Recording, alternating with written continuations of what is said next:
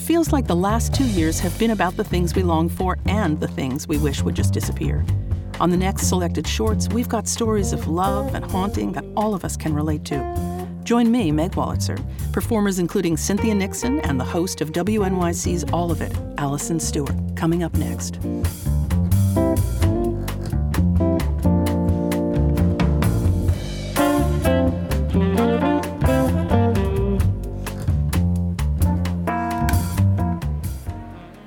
You're listening to Selected Shorts, where our greatest actors transport us through the magic of fiction, one short story at a time. Sure, we all love to hear ourselves talk, which is why I so cleverly got myself a radio show and podcast. But after a while, it gets boring listening to yourself unspool the same old stories, like the one about how you were once in an elevator with Dr. Ruth and asked her a very personal question just as the doors opened. Or how, weirdly, the only two famous people whose last names are Kilmer are men with female first names, the poet Joyce Kilmer and the actor Val Kilmer.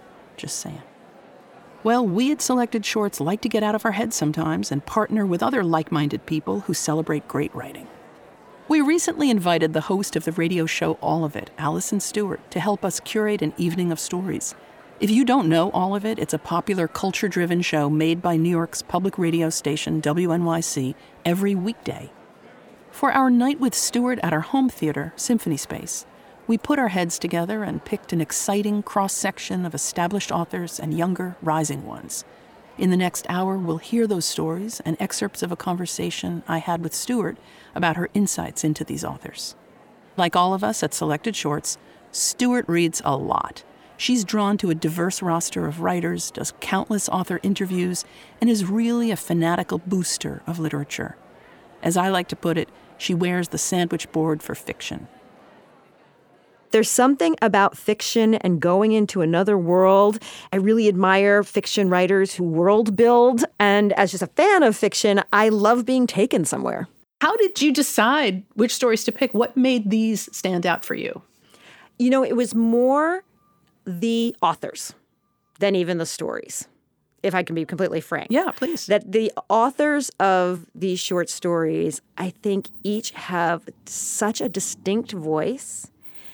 They are each, this is going to sound so cheesy, they're each people I'd like to have a glass of wine with. And note to self, be someone that Alison Stewart wants to have a glass of wine with. And note to all authors out there. That was a bit of my conversation with Alison Stewart, the host of WNYC's All of It. The first writer we'll hear from is Hilary Leichter. Leichter's funny first novel, Temporary, was longlisted for the PEN/Hemingway Award for a debut novel. This piece was read by an actor known for stage work, including the ensemble play The Wolves, and series including Royal Pains and Chambers. Here's Sarah Mezzanotte with Hilary Leichter's Doggy-Dog World.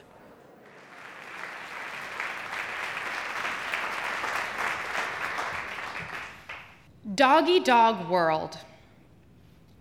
I know this couple in a casual way, a neighborly way.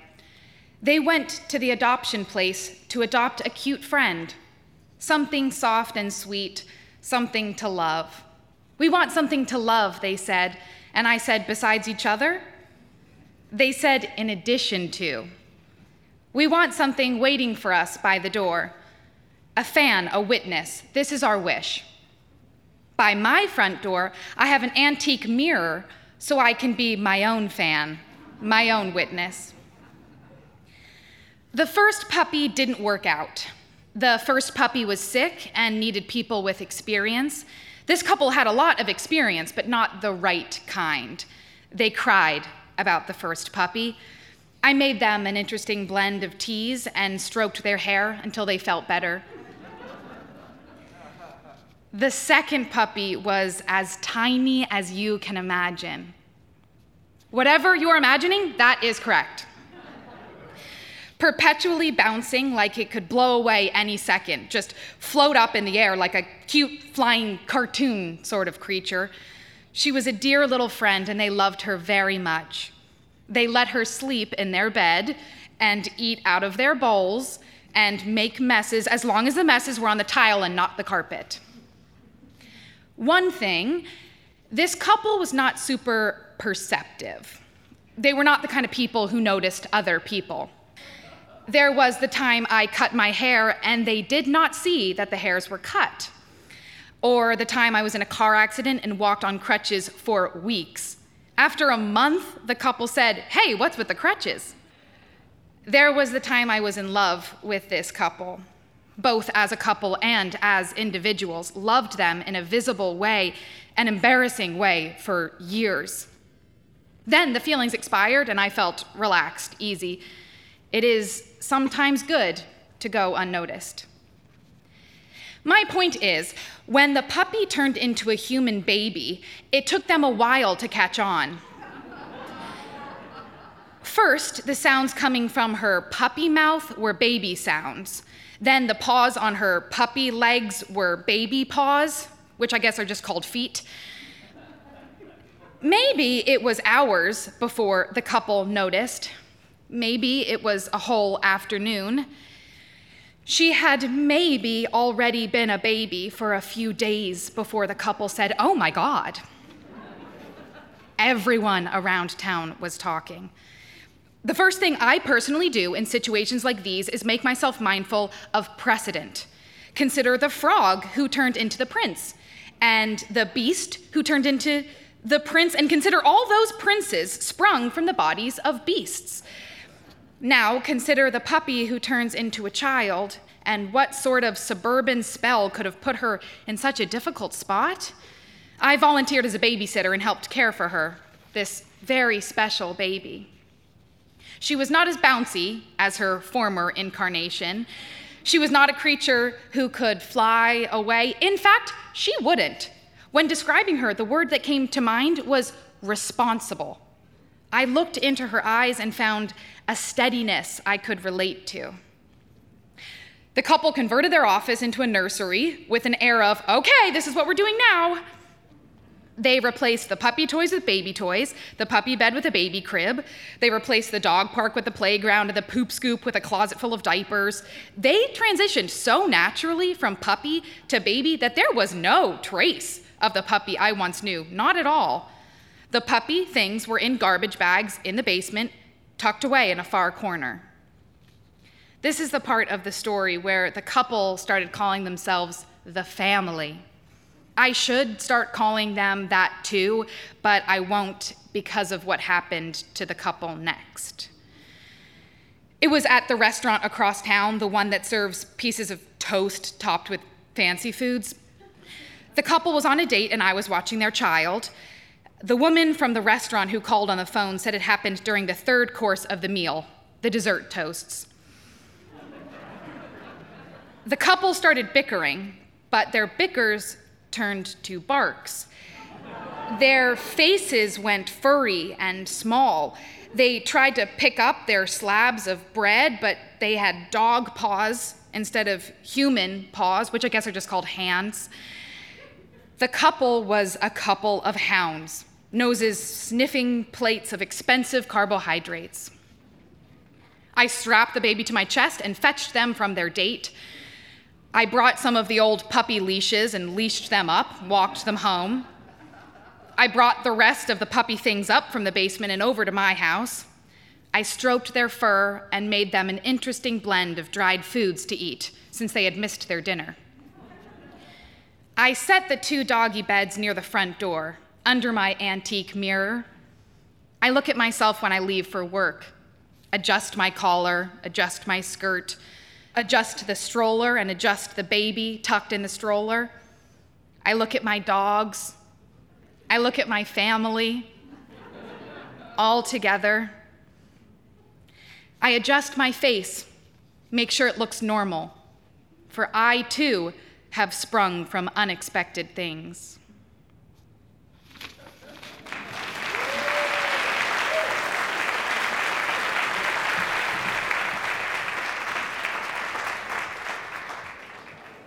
That was Sarah Mezzanotte's performance of Doggy-Dog World by Hilary Leichter.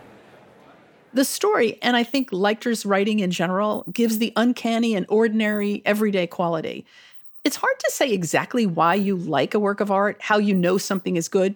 And I was thinking maybe good fiction is like that famous line that Supreme Court Justice Potter Stewart once said about pornography. I know it when I see it. Is that true for you in the fiction you love, Alison? I mean, do you know, for instance, what draws you to Hilary Leichter's writing?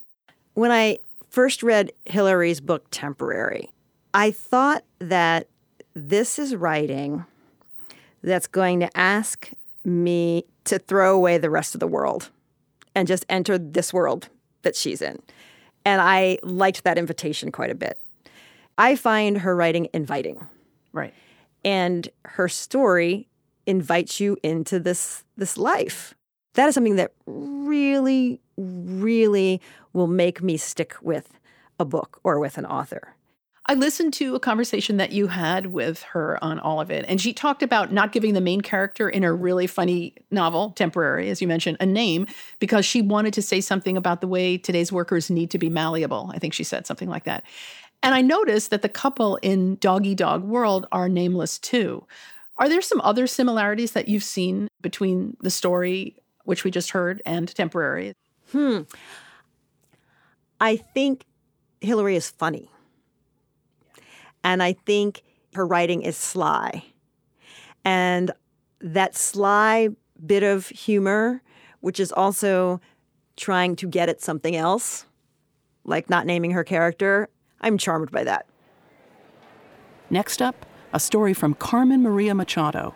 She's the author of the acclaimed short story collection Her Body and Other Parties, and the kaleidoscopic memoir In the Dream House. Her voice is sensual, poetic, and, as you'll hear, occasionally gothic. We were so happy when Machado agreed to write a story for Selected Shorts' first anthology, Small Odysseys. This piece was read by a performer known for stealing scenes in the series Younger, and she recently starred in the indie film Milk Water. This is Molly Bernard reading Carmen Maria Machado's horror story.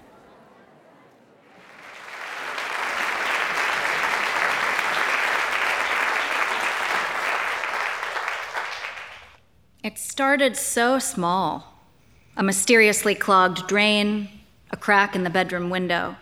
We'd just moved into the place, but the drain had been working and the glass had been intact, and then one morning they weren't. My wife tapped her fingernail lightly on the crack in the pane, and it sounded like something was knocking, asking to be let in. Then the spices went missing. The sea salt, the marjoram, the rosemary, even our custom poultry blend. Finally, the saffron, $40 worth, and I asked my wife if she'd been reorganizing the kitchen. She said she hadn't. A few days later, I found the soft red threads sprinkled in each cup of my bra. I'd have gone to her and produced it as evidence, though evidence of what, I was not certain. But she'd been out of town the night I'd shrugged the bra onto the floor before bed and was still gone when I picked it up the next day. I tried to gather the saffron, but it dissolved to dust beneath my fingers, coloring the tips a burnt orange that did not wash off for days. We blamed the neighbors. We blamed the cat. We blamed each other, especially when I was in the bathroom and she was in the bedroom and I heard her say, "Oh, love, did you hear that sound in the basement? Can you investigate?" And then she heard me say, "Darling, did you hear that sound in the attic? Would you go see what that is?" Luckily, we crossed paths when we did in the hallway in between. Otherwise, who knows what would have been waiting for us in those cramped orifices of the house. But that only occurred to me later. At the time, we accused, and then we agreed not to talk about it anymore. The strangeness fed our discontent. We'd already been aloof, tender, and now we were fluttering around in our own rafters, sensitive as infants. We'd been discussing counseling even before the clogged drain and the crack in the window, but who can take the time to see a counselor when your wife won't tell you why she's crying, and an invisible presence is tapping icy splinters of Morse code onto the palm of your left hand, as it did to mine the evening that the power went out. After that, something moved around at night. It sounded like the cat, until the cat disappeared. Then the patting continued, looping our bed like a satellite, soft-pawed, but no longer comforting. We lay there in the dark, asking each other questions. Do you remember when we met? Oh, do you remember when we spilled that bottle of champagne all over the hotel bed in Reno? Do you remember that old woman we saw at the grocery store, the one carrying the baby doll? Hey, do you remember when your cousin fell down the stairs at our 15th wedding anniversary? Do you remember that time I was trying to gently nibble your finger and I bit down so hard by accident? Whatever walked around us gurgled like a pot at low boil whenever we fell silent, so we talked until we were too tired to care. We went to sleep in pajamas, and we woke up to find them neatly stacked at the foot of the bed. One morning, my wife had a blue ribbon tied around her ankle, to which was knotted a tiny silver bell. My hairbrush vanished and showed up in the toilet bowl. My wife's daily vitamins were replaced with 8-penny nails. On Tuesdays, the full-length mirror only showed us our reflections as we were as girls, her gawky, me fat, both awkward and years away from the revelation that led us to one another, to this house. I broke the mirror, not by accident. We did research at the library, at City Hall, at the local historical society. It turned out there had been a graveyard for criminals on the property where our home now stood. Also, a woman had been strangled by her lover in our bedroom just after the house was built. Also, a man had hanged himself in the attic during the Great Depression. Oh, also, a teenage girl had been kidnapped and held in the basement for a year in the 70s before the kidnapper, who had never bothered offering a ransom, sent pieces of her body to her family in sets of Russian nesting dolls, and then burned what remained of her on the front lawn. We tracked down the tenants who'd lived there immediately before us. Their 8-year-old son claimed the seam between the world of the living and the dead ran through the foyer. We called a priest, who prayed in every room and tossed holy water at the wallpaper, but eyed us suspiciously from each doorway until he finally asked us if we were sisters. We called a psychic. Yep, we called a psychic who moved around the house like she was bored until she opened the lid to the dryer, which caused her to snap into the air like she was hanging from an invisible crucifix, and recite something in a language that we didn't recognize but which sounded unfathomably ancient. We set a Ouija board on the kitchen table, but before we could ask anything, the planchette shot through the air and buried itself in the drywall next to our heads. Last, we called a woman we heard about through word of mouth who only went by the name Miss. Others swore up and down that she specialized in succeeding where others had failed, but she failed too. And when she left, she recommended that we burn all of our possessions and move out. Oh, stories like this don't have happy endings, she said, picking glass fragments out of her hair and waving smoking sage around her body as she departed. My wife and I had a fight about that, too. She wanted to leave. I didn't. I can't handle this, she said. I want to live my life. She blew her nose into a coffee filter because every tissue in the house had turned to ash. But our life is here now, I said. Also, we can't afford to break the lease. This was the biggest indignity. The landlord had rented us a haunted house for above market rent, and we didn't have the money to move. We left him a few voicemails about that matter, but aside from sending a handyman who dredged up clumps of blonde hair and a sparrow bone branded with an unreadable symbol from the depths of the drain, he didn't seem particularly concerned with our plight. That final afternoon, I opened the bedroom door, and instead of seeing our bedroom, where my wife had been resting with the curtains drawn, I was looking into the boudoir of a young woman from a long-ago century. She was sitting, nude, before a mirror, pinning up her hair, and didn't seem to notice me. In the bed, beneath a gauzy canopy, a body was moving like it had just emerged from a long and languorous dream. A foot poked out from beneath the blanket, and the sole was gray with dirt. For the first time in months, it was not the interior that felt full of threat. How long had it been since windows had kept the many dangers of the world away rather than held them in? But this room was safe. It was all swaddling and perfume and late summer, early morning quiet. The young woman smoothed her hands over her hair, tilted her chin upward, and tugged on her lip before letting it moistly snap back over her teeth.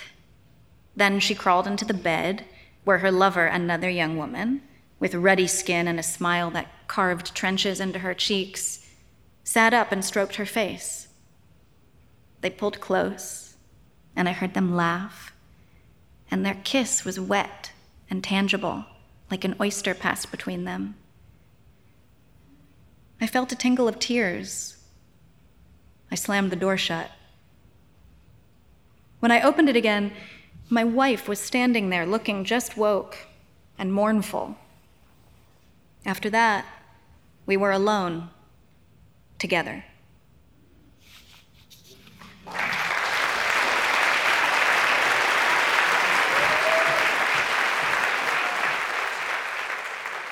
That was Molly Bernard performing Horror Story by Carmen Maria Machado. That title is deceptive in a fun way. There are phantom noises and trick mirrors. Alison, what do you think Machado is up to in this story? Are these characters really being haunted, or are they just going through the awful stages of breaking up? Oh my goodness. This was transformative to hear Molly Bernard's performance of it. Because when I read it, I was much more horrified. And when I heard it, and I heard her interpretation and performance, I was amused isn't exactly the right word, but I had a little more of people can't see it, like my eyes going left and right. Like, is this happening? Is this happening? Huh. Well, I'm experiencing this entirely differently than when I read it. So when I read it, I took it purely. I took it literally. And I took it as oh, this is spooky and scary and ew. And then hearing Molly's interpretation, I just thought about it in a whole new way. And I thought, what a wonderful story that it can be two things. Excellently said. At the live show, you described Machado's story, Horror Story, as so good it could be banned somewhere. Well, these days, of course, the banning of books is its own horror story. Can you elaborate? When we were doing the live show, it was really during a week when the banning of books was so hot. And it was a really hot news story. And it did make me think, like, would this story be banned somewhere? That was one thing I did think about. We're going to just say it out to the audience and everybody's going to love it and the performance is going to be great. But there are places where if we try to put this in a curriculum, there would be somebody showing up at a meeting saying, that's inappropriate. When we return, a nun called Godzilla. I'm Meg Wolitzer. You're listening to Selected Shorts, recorded live in performance at Symphony Space in New York City and at other venues nationwide.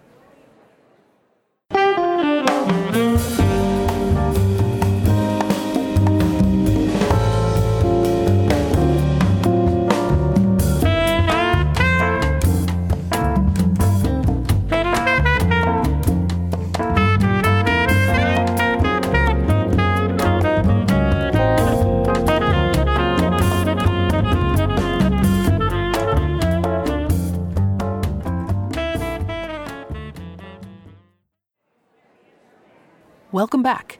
This is Selected Shorts, where our greatest actors transport us through the magic of fiction, one short story at a time. I'm Meg Wolitzer, and I've got great news. After more than 35 years of literature performed live, we've gone from the stage to the page with our new anthology of short stories, Small Odysseys. We commissioned new works from 35 favorite writers, including Lauren Groff, Dave Eggers, and Carmen Maria Machado. And we got back stories about unicorns, dandelions, iPhones, and the perfect birthday gift to give in the advent of the apocalypse. If you love great new fiction, pick up Small Odysseys, available at your favorite indie bookshop. If you missed our tales of haunted houses or dogs turning into babies, we'll have to catch you up. Head to selectedshorts.org, click the big subscribe button, and you'll find links for every podcast platform you can think of. And while you're listening, please share a book recommendation with us in your review. We're always looking for more to read. This week's podcast features a bonus conversation between me and Alison Stewart about some of our favorite topics: reading, writing, and not arithmetic, and actually finishing the books we start. Now let's hear our final story, something by Louise Erdrich. She's the Pulitzer and National Book Award winning author of books including The Night Watchman, The Round House, and her most recent novel, The Sentence. Erdrich always creates astonishingly vivid characters, and this coming-of-age story has two of them. It was read by someone who can really bring such characters to life, the actor Cynthia Nixon.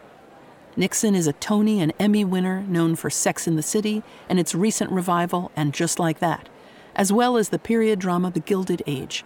Here she is performing Louise Erdrich's Sister Godzilla.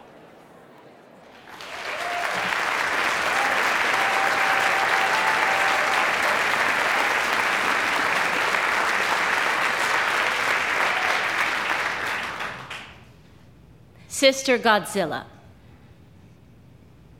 The door banged shut, and then the children were alone with their 6th grade teacher.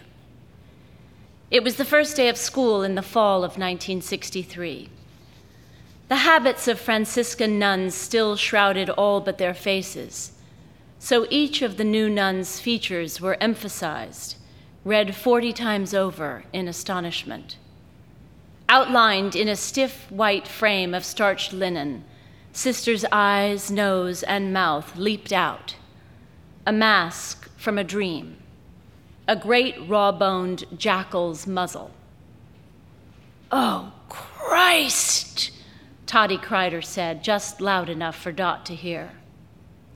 Dot Adair, a troublemaker, knew Toddy was in love with her and usually ignored him, but the nun's extreme ugliness was irresistible. "Godzilla," she whispered. The teacher's name was Sister Marianita Groff. She was young, in her 20s or 30s, and so swift of movement for all her hulking size that walking from the back of the room to the front, she surprised her students, made them picture an athlete's legs and muscles concealed in the flow of black wool. When she swept the air in a gesture meant to include them all in her opening remarks, her hands fixed their gazes. They were the opposite of her face. Her hands were beautiful, as white as milk glass, the fingers straight and tapered. They were the hands in the hallway print of Mary underneath the cross. They were the hands of the apostles cast in plastic and lit at night on the tops of television sets. Praying hands. Ball players' hands. She surprised them further by walking onto the graveled yard at recess, her neckpiece cutting hard into the flesh beneath her heavy jaw.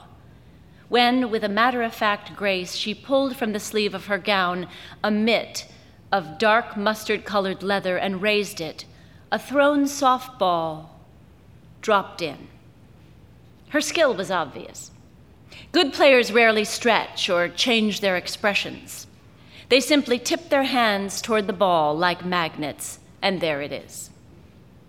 As a pitcher, Marianita was a swirl of wool, as graceful as the wind-blown cape of Zorro, an emotional figure that stirred Dot so thoroughly that as she pounded home plate, a rubber dish mat, and beat the air twice in practice swings, choked up on the handle, tried to concentrate, Dot knew she would have no choice but to slam a home run.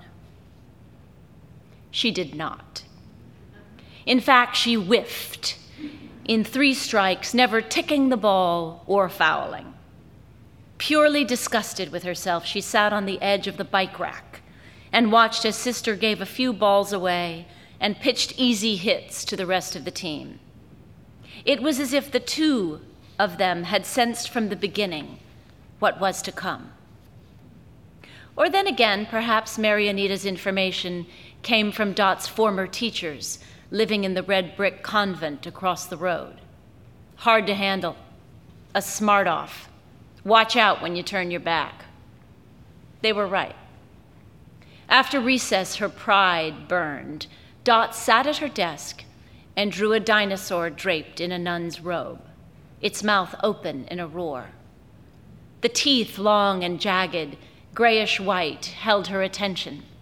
She worked so hard on the picture that she barely noticed as the room hushed around her. She felt the presence, though, the shadow of attention that dropped over her as Marianita stood watching.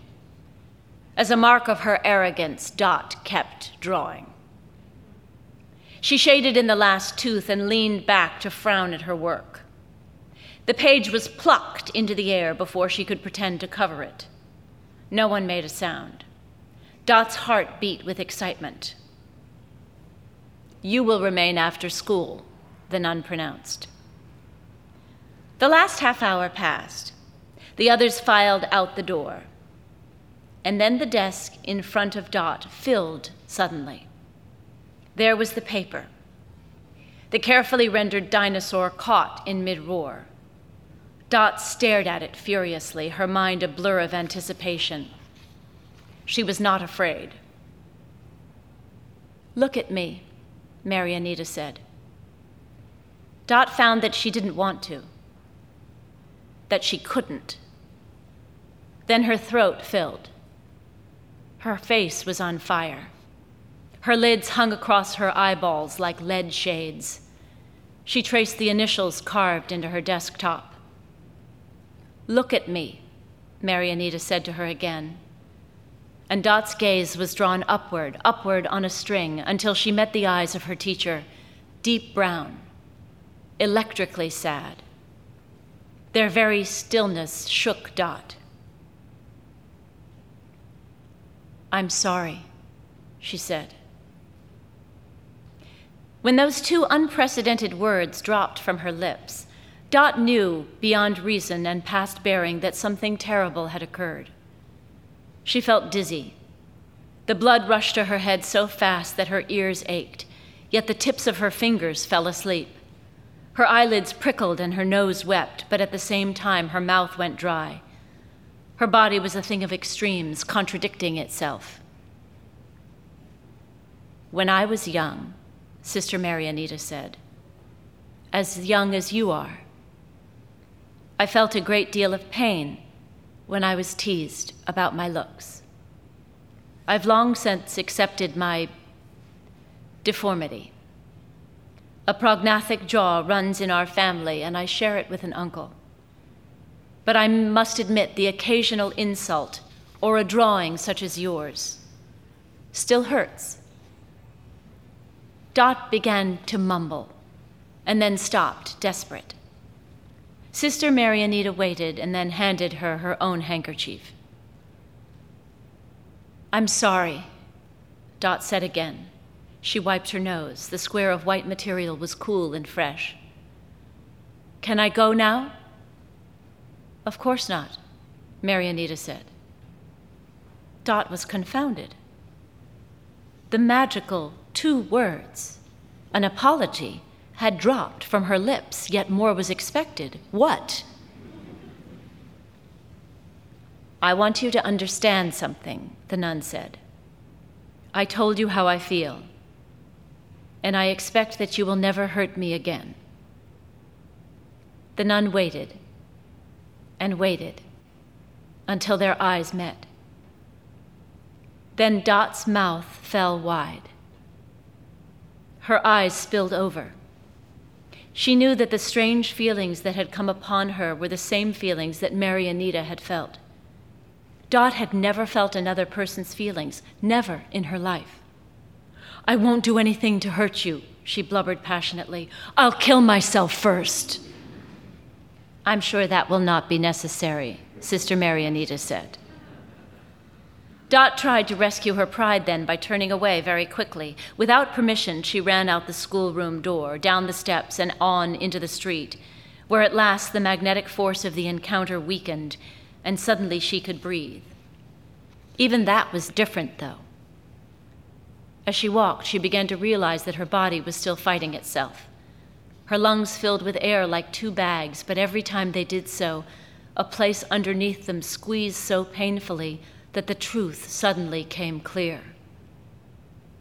"I love her now," she blurted out.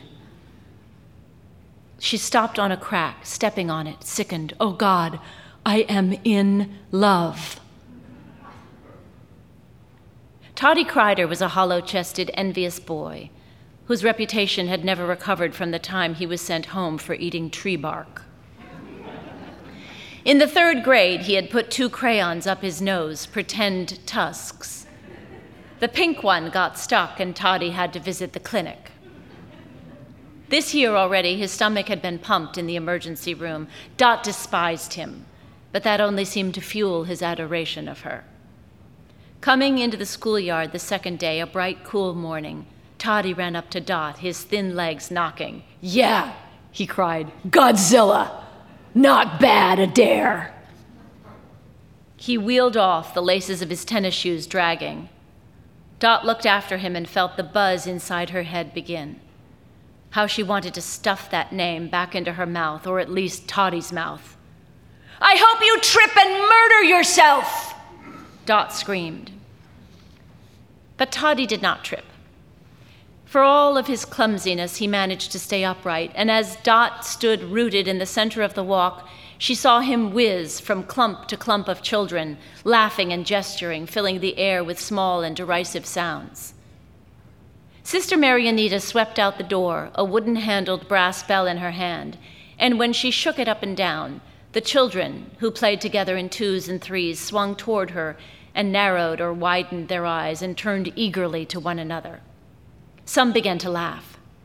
It seemed to Dot that all of them did, in fact, and that the sound jerked from their lips was large, uncanny, totally, and horribly delicious. "Godzilla!" they called under their breath. "Godzilla! Sister Godzilla!" Before them on the steps, the nun continued to smile into their faces. She did not hear them. Yet. But Dot knew she would. Over the bell, her eyes were brilliantly dark and alive. Her horrid, jagged teeth showed in a smile when she saw Dot, and Dot ran to her, thrusting a hand into her lunch bag and grabbing the cookies that her mother had made from whatever she could find around the house. Raisins, congealed malto meal, the whites of eggs. "Here!" Dot shoved a sweet, lumpy cookie into the nun's hand. It fell apart, distracting Sister as the children pushed past. The students seemed to forget the name off and on all week. Some days they would move on to new triumphs or disasters. Other teachers occupied them, or some small event occurred in the classroom. But then Toddy Kreider would lope and careen among them at recess, would pump his arms and pretend to roar behind Sister Marianita's back as she stepped up to the plate. As she swung and connected with the ball and gathered herself to run, her veil lifting, the muscles in her shoulders like the curved hump of a raptor's wings, Toddy would move along behind her, rolling his legs the way Godzilla did in the movie. In her excitement, dashing base to base, her feet long and limber in black-laced shoes, Marianita did not notice. But Dot looked on, the taste of a penny caught in her throat. "Snakes live in holes. Snakes are reptiles. These are science facts." Dot read aloud to the class from her Discovery Science book. "Snakes are not wet. Some snakes lay eggs. Some have live young." "Very good," Sister said. "Can you name other reptiles?" Dot's tongue fused to the back of her throat. "No," she croaked. "Anyone else?" Sister said. Toddy Kreider raised his hand. Sister recognized him. "How about Godzilla?" Gasps. Small noises of excitement, mouths agape. Admiration for Toddy's nerve rippled through the rows of children like a wind across a field. Sister Marianita's great jaw opened, and then snapped shut. Her shoulders shook. No one knew what to do at first. Then she laughed. It was a high-pitched, almost bird-like sound, a thin laugh like the highest notes on the piano. The children all hesitated, and then they laughed with her. Even Toddy Kreider, eyes darting from one child to the next, to Dot. Toddy laughed. Dot's eyes crossed with urgency. When Sister Marianita turned to new work, Dot crooked her arm beside her like a piston and leaned across Toddy's desk. "I'm gonna give you one right in the breadbasket," she said. With a precise boxer's jab, she knocked the wind out of Toddy, left him gasping, and turned to the front, face clear, as Sister began to speak. Furious sunlight, black cloth. Dot sat on the iron trapeze, the bar pushing a sore line into the backs of her legs. As she swung, she watched Sister Marianita. The wind was harsh, and the nun wore a pair of wonderful gloves, black, the fingers cut off of them so that her hands could better grip the bat. The ball arced toward her sinuously and dropped. Her bat caught it with a thick, clean sound, and off it soared. Marianita's habit swirled open behind her. The cold bit her cheeks red. She swung to third, glanced, panting over her shoulder, and then sped home. She touched down lightly and bounded off. Dot's arms felt heavy, weak, and she dropped from the trapeze and went to lean against the brick wall of the school building. Her heart thumped in her ears. She saw what she would do when she grew up: declare her vocation, enter the convent.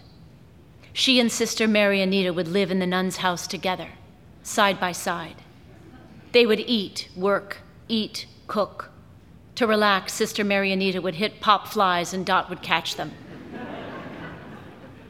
Someday, one day, Dot and Marianita would be walking, their hands in their sleeves, long habits flowing behind. "Dear sister," Dot would say, "remember that old nickname you had the year you taught the 6th grade?" "Why, no," Sister Marianita would say, smiling at her. "Why, no?" And Dot would know that she had protected her, kept her from harm. It got worse. Dot wrote some letters, tore them up. Her hands shook when Sister passed her in the aisle, and her eyes closed automatically as she breathed in the air that closed behind the nun. Soap. A harsh soap. Faint carbolic mothballs. That's what she smelled like. Dizzying. Dot's fists clenched. She pressed her knuckles to her eyes and very loudly excused herself. She went to the girls' bathroom and stood in a stall. Her life was terrible. The thing was, she didn't want to be a nun. "I don't want to," she whispered, desperate, to the whitewashed tin walls that shuddered if a girl bumped them. "There must be another way." She would have to persuade Marianita to forsake her vows, to come and live with Dot and her mother in the house just past the edge of town. How would she start? How could she persuade her teacher? Someone was standing outside the stall. Dot opened the door a bit and stared into the great craggy face. "Are you feeling all right? Do you need to go home?" Sister Marianita was concerned. Fire shot through Dot's limbs. The girls' bathroom, a place of secrets, of frosted glass, its light mute and yet brilliant, paralyzed her. But she gathered herself. Here was her chance, as if God had given it to her. "Please," Dot said, "let's run away together." Sister paused. "Are you having troubles at home?" "No," Dot said.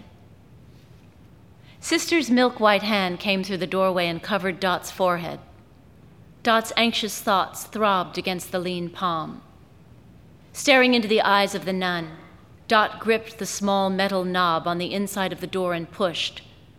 Then she felt herself falling forward, slowly turning like a leaf in the wind, upheld and buoyant in the peaceful roar. It was as though she would never reach Sister's arms, but when she did, she came back with a jolt. "You are ill," Sister said. "Come to the office and we'll call your mother." As Dot had known it would, perhaps from that moment in the girls' bathroom, the day came, the day of her reckoning. Outside in the morning schoolyard, after Mass and before first bell, everyone crowded around Toddy Kreider. In his arms, he held a wind-up tin Godzilla, a big toy, almost knee-high, a green and gold replica painted with a fierce eye for detail. The scales were perfect overlapping crescents, and the eyes were large and manic, pitch black, oddly human. Toddy had pinned a sort of cloak on the thing, a black scarf. Dot's arms thrust through the packed shoulders, but the bell rang, and Toddy stowed the toy under his coat.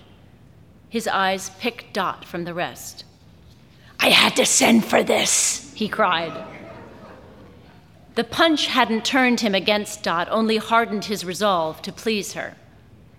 He vanished through the heavy wine-red doors of the school. Dot stared at the ground.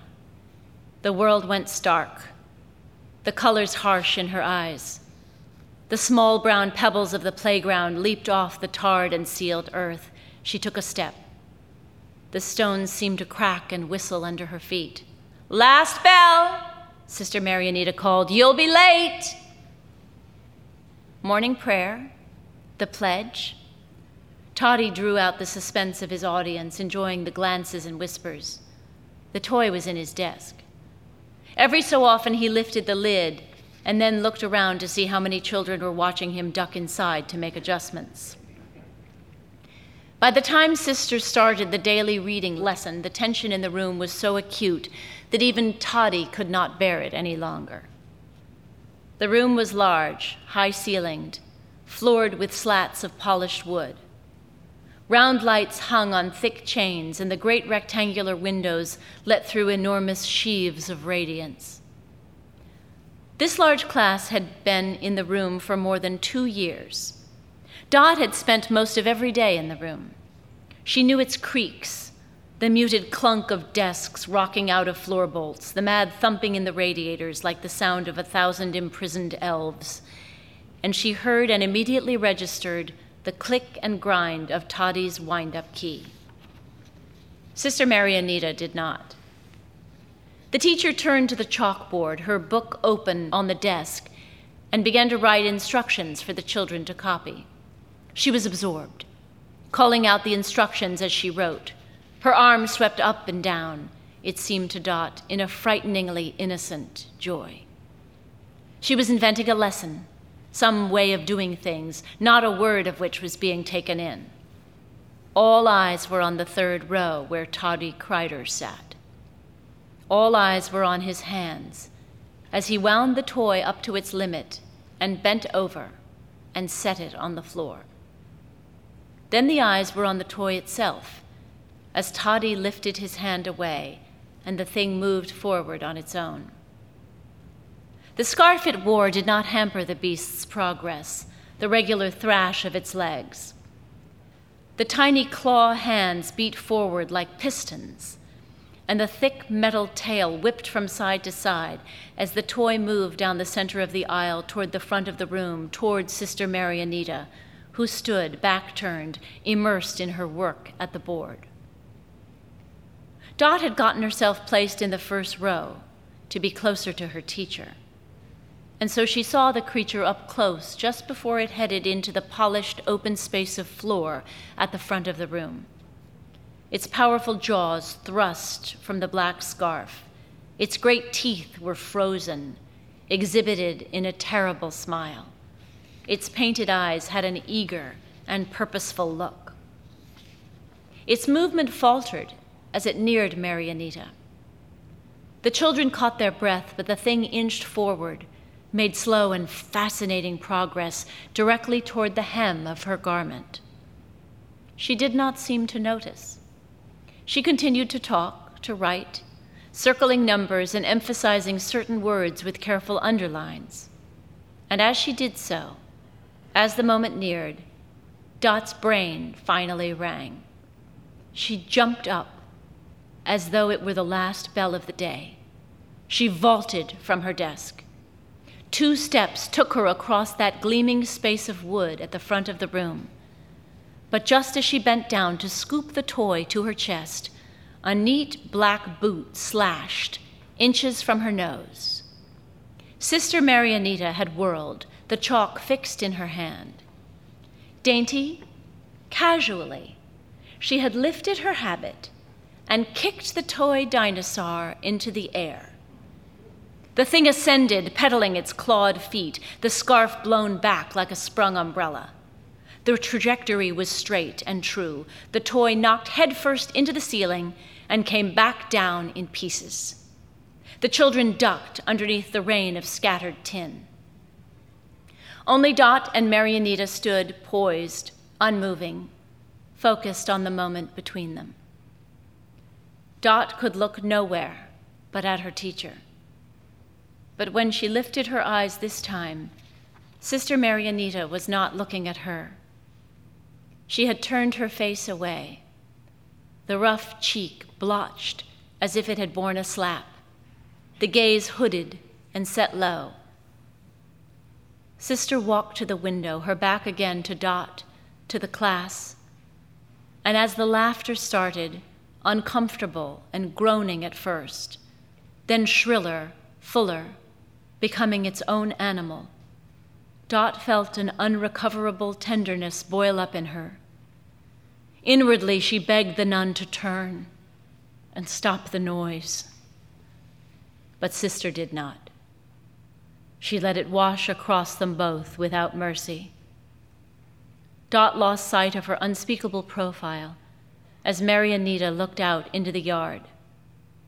Bathed in brilliant light, the nun's face went as blank as a sheet of paper, as the sky, as featureless as all things that enter heaven.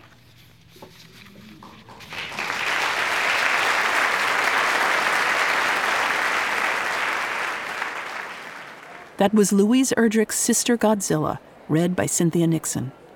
Now to a bit more of my conversation with Alison Stewart.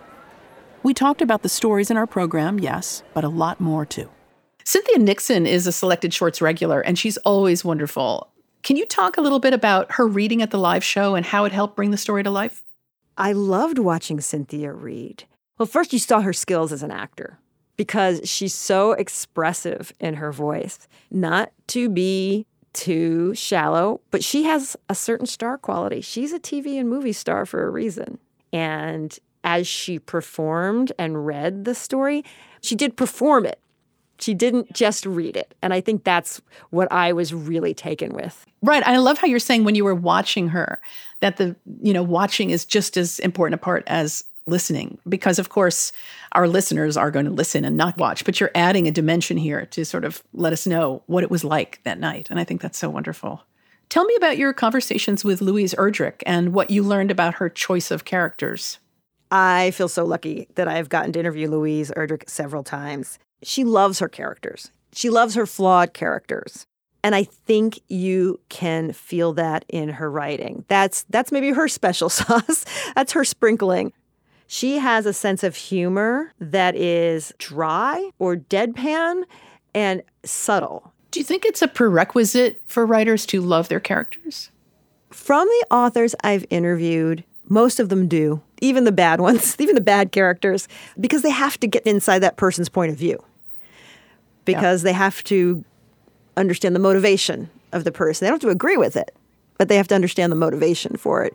So if they don't like the character, they at least understand their character. Sister Godzilla is a story about puberty, love, and confusion. I'm curious, Alison, in your view, what separates this from other kid falls for teacher stories? I remember how Lily Tomlin had this wonderful monologue in her show about her child self being madly in love with her teacher, Miss Sweeney. Do you remember that? I do. I don't know if you do. Yes. It was so great. It was so wonderful. There's this moment, actually, when she's embarrassed because she stands up before the class to read aloud, and she says something like, Jack was scared. He could not reach the island. And, she pronounces island. And then at the end, I guess she's hit by a car and Miss Sweeney comes and is standing over her. And in the background, all the other kids are talking. And one goes, there's that kid, Island. And it just haunts you. And she doesn't want to be seen, sort of in anything but a flattering light, even as she's lying in the street in front of her teacher. What is it that Louise Erdrich brings to this story that another writer might not? She brings that sense of humor around a time that we all remember. She also was very good at bringing us back to that time. And she's very good at opening the door to those memories, helping us open our door to those memories. She tells a story that everyone can relate to using unique characters. Wonderfully said.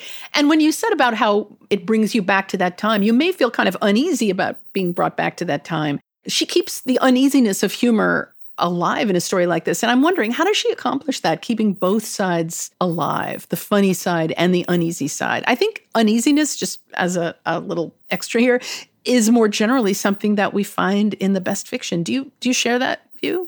I sometimes do have a hard time with that in books. I was the kind of kid when I watched I Love Lucy and Lucy did something stupid. Sometimes I'd have to put my hand over my eye like, oh no. In a sitcom, you know it's going to work out at the end, but why are they putting us through that? Yeah. Whereas in fiction, you don't know. You don't know. It's going to work out. You don't know. And that uneasiness is stronger and perhaps more durable. Without being too woo-woo, it's a good life lesson. Sometimes you have to sit in the discomfort in life. Absolutely. And I would love to sit in that discomfort with a writer like Louise Erdrich.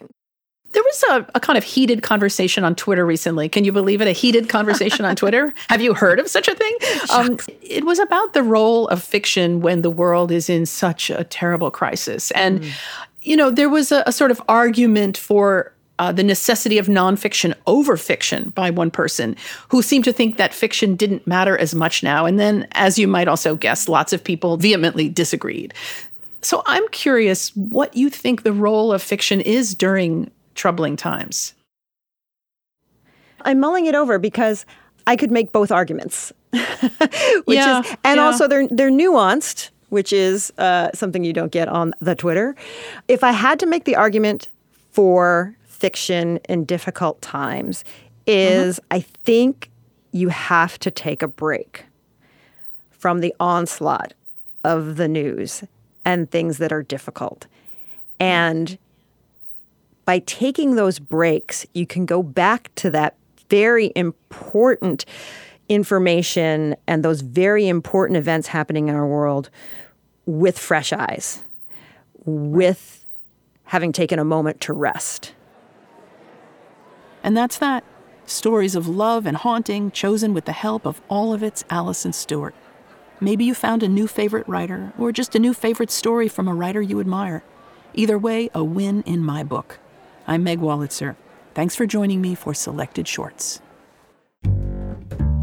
Selected Shorts is produced by Jennifer Brennan. Our literary team is Matthew Love, Drew Richardson, and Vivienne Woodward. Our director of marketing is Mary Shimkin. Our radio producers are Sarah Montague and Jenny Falcon.